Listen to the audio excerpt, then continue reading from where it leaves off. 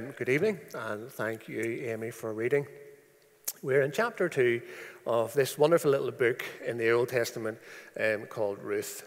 I know it's been given the title Gleaning, but it appealed to me in this idea of grace. And hopefully, as we go through tonight for the next 20 minutes or so, this theme of grace will emerge from our discussions. You'll remember from last week that Johnny introduced the book and where it sat. When you look in your Bible, you will see that it sits between the book of Judges and the book of Samuel.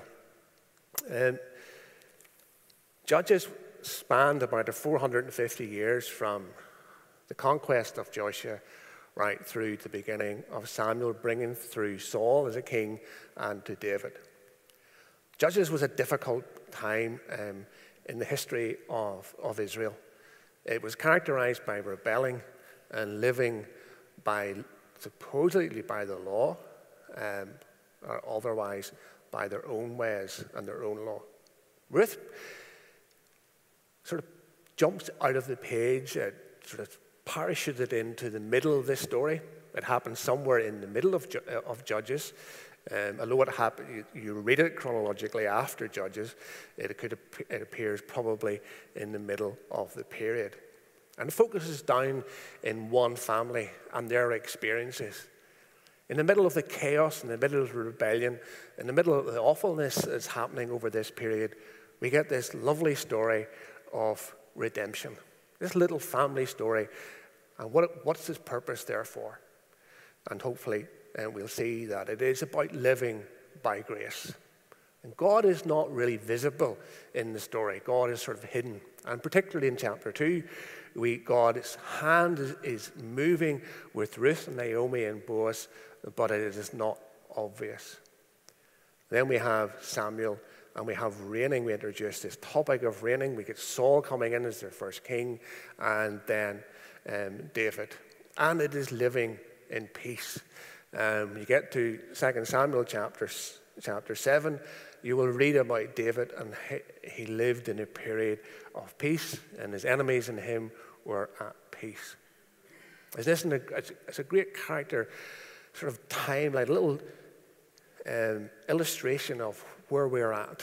We are living at this period in time of grace, where God is wooing us, is bringing him to himself, and we look forward to a time when he will reign and we'll live in peace. Let us just look back a little bit to the story that in chapter 1 that Johnny brought to us last week. It's about a family of Elimelech, Naomi, and their two boys, Mahlon and Chilion. Now, they were probably a little older when they left Bethlehem and went to Moab, and the picture sort of suggests. They lived in Moab for about 10 years. The reason we heard last week that they left Bethlehem was that it was because of a famine. And they left their land behind. They left probably a farm and property. And they may have sold it. We're not just too sure what happened to it. But Naomi's plight was that her husband died and her two children died. And their wives, Orpah and Ruth, they decided to come back to Bethlehem because that they'd heard the Lord visit them and there was grain, there was food again in that country. The important bit to notice is for Elimelech, that God doesn't judge him. So hence we get this idea of grace. And yet it was a significant thing for Elimelech to leave Bethlehem and leave his property behind. Because when they came into the land, God had told them specifically he had given them a land. He had allowed them to use it. It was their inheritance. And they were to look after it, and they were to pass it on to their family, generation after generation, because God had given it to them for that period and for their blessing and for their use. In fact, when Abraham left and set out on his journey of faith, he went to a land that was to be his inheritance. And that family and that tribe eventually came into Israel, and it was said as a land of promise, a land flowing with milk and honey. And it is representative of something that lies in front, because it said of Abraham that he wanted more than just what he could see, and he hoped for an eternal city. Us as Christians tonight, let us just be reminded that we have an inheritance. And when we read in 1 Peter chapter 1, it says, "Blessed be the God of our Father, our Lord Jesus Christ, who according to his abundant mercy has begotten us again to a living hope, through the resurrection of Jesus Christ from the dead, to an inheritance incorruptible and undefiled, that does not fade away, reserved in heaven for you. You are kept by the power of God through the faith for salvation, ready to be revealed in that last time." So an inheritance is important. And God had given Elimelech this inheritance, and he had left it essentially behind. And Naomi had come back with her two daughter-in-laws to the land. And that's where we pick up the story in chapter 2 as they return to this inheritance. What can we get from chapter 2? I've sort of put the 4 points around in chapter 2. God's providence and grace. Boaz's standing and character. Ruth's humility and diligence. And Naomi's counsel and joy. And we'll see how far we get through these points tonight as we explore this story and see what it means for us tonight, how we can apply it to our own lives. God's providence and grace.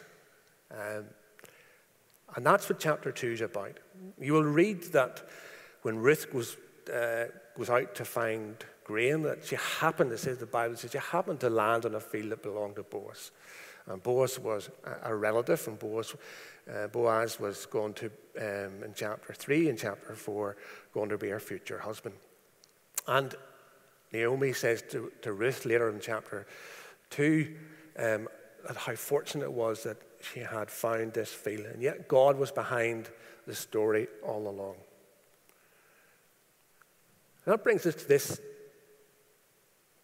interesting two things that we talk about in our lives: God's purposes and human decisions. And when you look at this story, you will see that, I suppose, Ruth is in the centerpiece. If it's a simple Venn diagram, Ruth finds herself in that center part where she's both having human decisions and deciding things for herself which are in keeping with God's plans for her lives. That interplay between God's purposes and plans and her decisions. And as a Christian, that's where we would hope to be. And when we make decisions, that we make them in God's will. And we don't be rebellious. And if you think about the situation that this story, and the context of this story is in Judges. And twice in the book of Judges, the writer of Judges says that everyone did what was right in their own eyes. And right at the last verse of this book says, everyone did what was right in their own eyes. They had literal regard for God's purposes. And that they felt that they would be self-sustaining, that they would make their own decisions. And yet it was the bleakest, most difficult part of this time in Israel's history. And Judges refers to those who would come along. There were deliverers. There were those who would bring some order back. And they're not the judges as we would understand it today, but there were those who would bring the nation back into some order and some understanding with God's plans and with God's laws, and save them for complete disaster. But as those judges came and went, the story there's a cycle of disobeying, coming back to the Lord again, back to sin again, back to apostasy, and the cycle over and over again. When you read that book, it's particularly the last few chapters, it's horrifying to read. And yet, to some extent, it represents us today. It represents the moral state of our generation today. This culture in which we live really feels that there is no moral framework that we should obey. There are no moral standards that are set. We are often told, find your own way, follow your own heart, follow your own truth, and if that is right for you, then it is right. There is no moral framework. And when we come to this story, we're reminded, and God in his kindest way, and through this story, reveals that there is a purpose. There is a purpose to what he does, and he is wanting the very best for us. He wanted, even though Elimelech had left with Naomi and probably had disappointed God in some way, he had left his own inheritance, a land, a partial land for his clan, that God had given to him as they had left Egypt and come in, and Joshua, the nation had fought for this land, and now he just walks away from it. For 10 years he didn't go back, and yet God is quiet about it. God doesn't, in this first chapter, doesn't highlight this decision in any way. God's grace, and as Naomi and Ruth come back, God welcomes them back to Bethlehem, and then we will see how they're reinstated in the family, their property is reinstated. When you look at God's purposes, and when you look through the Old Testament, repeatedly you will find this word of God's purposes. And if we take Exodus chapter 9, this is about one of the plagues, the plague of the hail, when the children of Israel were in Egypt and were in bondage, and Moses was pleading with Pharaoh to let them go. And he tells him one day, he says to Moses, get up early, head down to Pharaoh and say, this is what the Lord, the God of the Hebrews says, let my people go, so that they may worship me. Or this time I will send a full force of my plagues against you and against your officials and your people, so that you may know that there's no one like me on the earth. For by now I would stretch out my hand and struck you from the earth, but I've raised you up for this very purpose, that I might show my power and my name might be proclaimed in all the earth. 7 plagues in, and Moses, at his 80th year, must have been feeling rather defeated. Why is this mighty man of Egypt, with these in excess of 1 million slaves, camped down in the deprived part of Egypt? This is a lost cause. Pharaoh was there, he commanded everything, and he could have mocked and jeer as this lowly shepherd came in and his brother came in and stood before the mighty Pharaoh and said, let my people go. And Pharaoh must have said, you must be joking, Moses. You're not letting my people go. They're too valuable to me. Who are you to say? Who are you to command the world power of that time? And then one day God says to Moses, you go down and tell him. You go down and tell him, I've raised you up. You might think you're in control, Pharaoh, but you're actually in my purposes. And we know how this story goes on.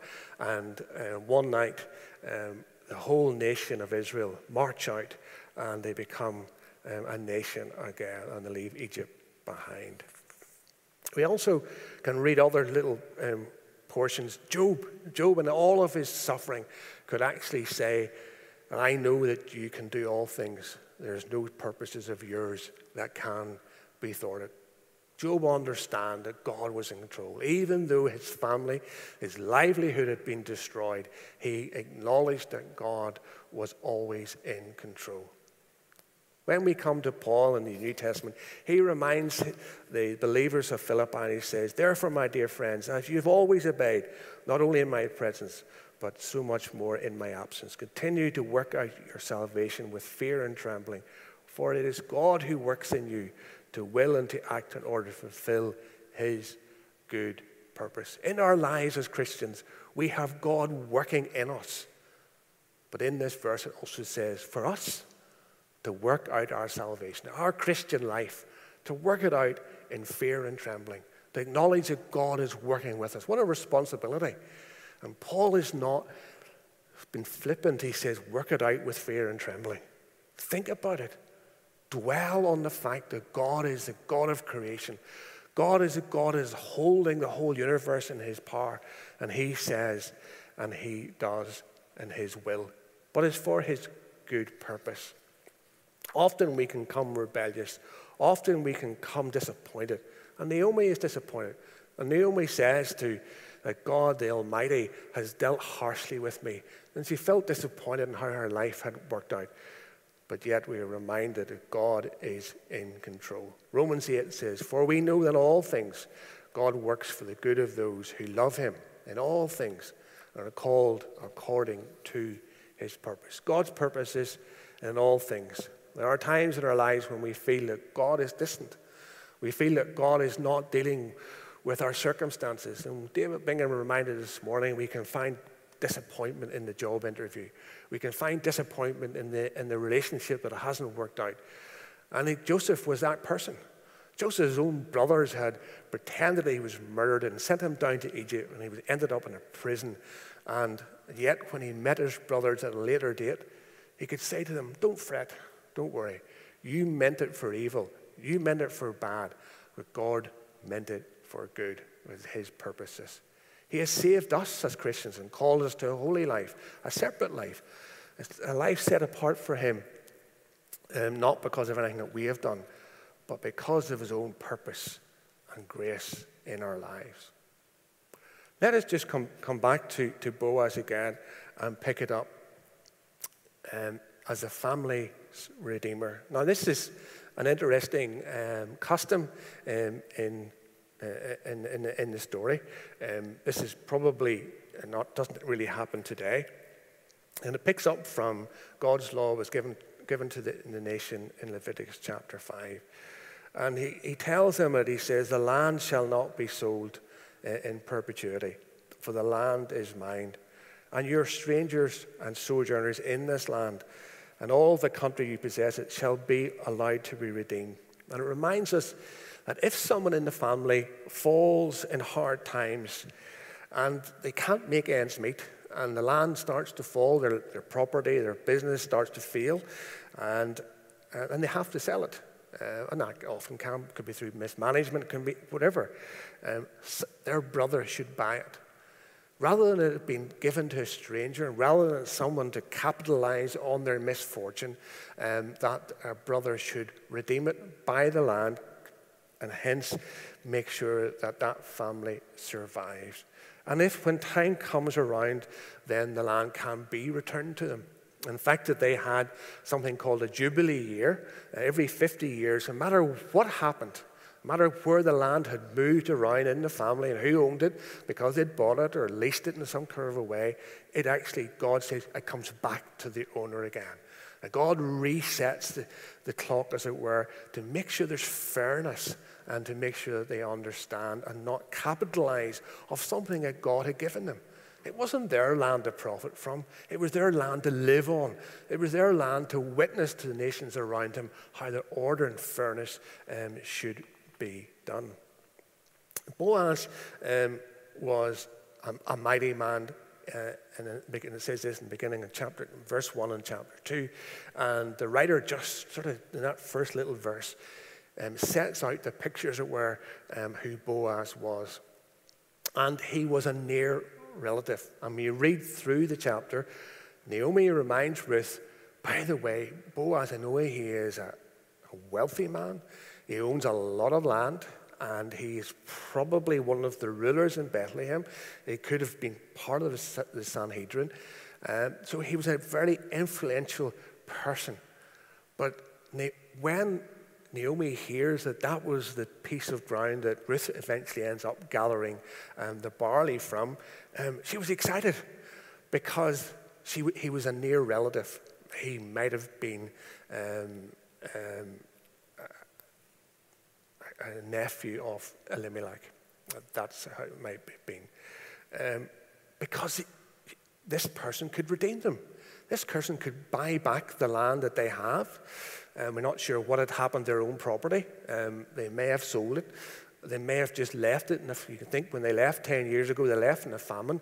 It probably was worthless. No one could, everybody was struggling to make ends meet. And they may have come back to something that fell into ruins and disrepair. And it wasn't harvestable. There had no barley no barley sown, and so on. And so they were poverty-stricken.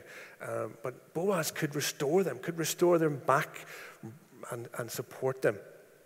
And so she's excited because of this little law that they had from Leviticus chapter 5, that he would be a redeemer. He would bring them back to where they belong. And hence this little portion represents something that is massive in God's plan. In God's redemption plan, we see a little motif, a little picture of what God is doing for you and I. We ourselves are ruinous. We have neglected what God has given us. We have gone and done our own thing. But yet God wants us back to ourselves again. It's just our first parents, Adam and Eve, set the whole rot in train. And they had a relationship with God, but they decided to do what was right in their own eyes. And the devil seduced them and tempted them and said, God is holding something back. If you disobey him, you will become like gods like him. You can become self-determining. You can make your own decisions because God is withholding something for him. Because if you're working in his purposes, there's something better out of there. And of course, they neglected. And the story is that we have all sinned and we've all fallen short of God's glory. But the interesting thing and the lovely thing is that God wants to redeem us, wants to bring him back to himself. So this little story, it gives us a little illustration of what God wants to do. And we see that through this mighty man called Boaz as he redeems this family of Ruth and Naomi. And of course, when we read in the Bible, this theme of redemption, this theme of redeeming is very, very important. In Isaiah 44, it's around the time when Israel goes into captivity in Babylon, and he reminds them that he is somebody who redeems them. In fact, they would be worshipping idols in chapter 44 of Isaiah, and Isaiah actually says to them, by the way, why do you worship something like a wooden idol? Somebody can't do anything. Why are you turning your back on me, who is a redeeming God, who redeems you, who's brought you out of Egypt and has that wonderful capability of redeeming? And many of us in our Christian walk can sometimes get caught up with the thing that is paltry, the thing that is meaningless. We can put our career before God, we can put our families, our relationships, our hobbies, whatever, and we can ignore the real God, the God who redeems us, the God who holds everything in his hands. And of course, in 1 Peter, we read again that we're redeemed not by empty things, but redeemed with the precious blood as a lamb. So what is Redeemer? A Redeemer is a family person. And when we come to Hebrews, the writer of Hebrews reminds us that we have a Redeemer. We have somebody who is part of our family. And it says that the Lord Jesus Christ, who was born in Bethlehem, became our Redeemer. For this reason, he was made like them, fully human in every way. He took on flesh. He took on flesh and blood. He became human. He became God and man simultaneously, that he might redeem us. This principle of someone who's of our family and he comes without sin to redeem us. In bringing many sons and daughters to glory, it was fitting that God, in whom and through whom everything exists, should make the pioneer of their salvation perfect. Both the one who makes his people holy and those who are made holy are the same family. So Jesus is not ashamed to call them brothers and sisters. The Lord Jesus, the God of heaven, came close by and redeemed us from our ruinous state. Let's just go on to look at Boaz and his character. Boaz had an impeccable character. And when you read the story, you see such a gentleman that he is. First of all, we can see his relationship with his workers. And he greeted them in the name of the Lord, in the name of God. And they returned that greeting in the name of the Lord. They acknowledged in their work who God was. There are not many employers today would arrive in the field and see their lowly paid reapers and greet them in this way. And not only does he greet them in this way, he acknowledges that God is God and God is providing for them, and that they had that same relationship coming back to them. But he also greets Ruth the Moabite as a daughter. And it must have been something eye-catching for Boaz as he reached the field and surveyed his land and surveyed how this barley harvest was going. It's 6 or 7 weeks from the Passover down to the feast of Pentecost, and when they gathered in the harvest, it was really, really important. And God had blessed Bethlehem. Bethlehem was known as a house of bread. It provided bread for the nation. It was really important. And he spots someone gleaning. Now, this was a custom that was just for the poor and for the needy, for those who were in desperate financial state. And he spots Ruth gleaning. Not only does he spot her gleaning, but he also recognized her as Ruth the Moabite. And the nation of Israel and the nation of Moab didn't have a cordial relationship. And when you read through Judges and read through Samuel, we'll find that they were at war often together, and they often fought together. And this relationship was a relationship that went badly wrong back from Abraham and Lot. You remember Lot was Abraham's nephew, and when Abraham rescued him from the cities of Sodom and Gomorrah, he had an incestuous relationship with his daughters. And Moab, his son, became this nation of Moab. Today is known as, in modern day, as Jordan.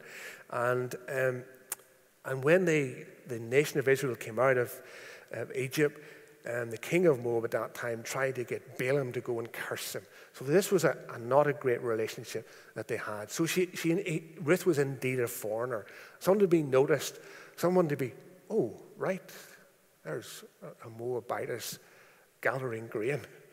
And yet he says to her, daughter, there's a gentleman who goes over and he spends time and asks about her. And says, now you stick close. You definitely do glean with my female gatherers, and stay safe with them. And he even goes over and he says to the guys who were cutting the barley, and says, don't gather all up into sheaves, and don't gift it. Make sure there's bits of it fall about, because Ruth was really only entitled to go around the bits that were hard to reach. Go around the hard bits around the ditches and in the corners. And it was really the bits that they didn't want. The law had allowed her space for that.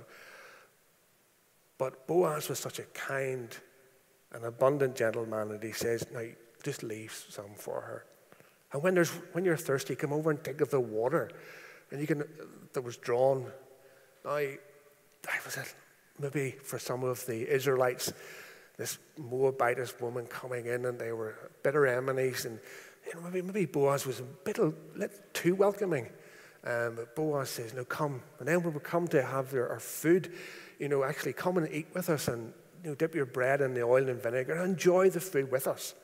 And he was so kind, and he says, "Make sure you get enough." And she got so much, she was able to take some home with her to her mother-in-law. And not only did she get enough grain from gathering around the edges and gathering what was dropped, she got more than the reapers got. We talked about the amount that she got, and she gathered this large sack of grain and took it home.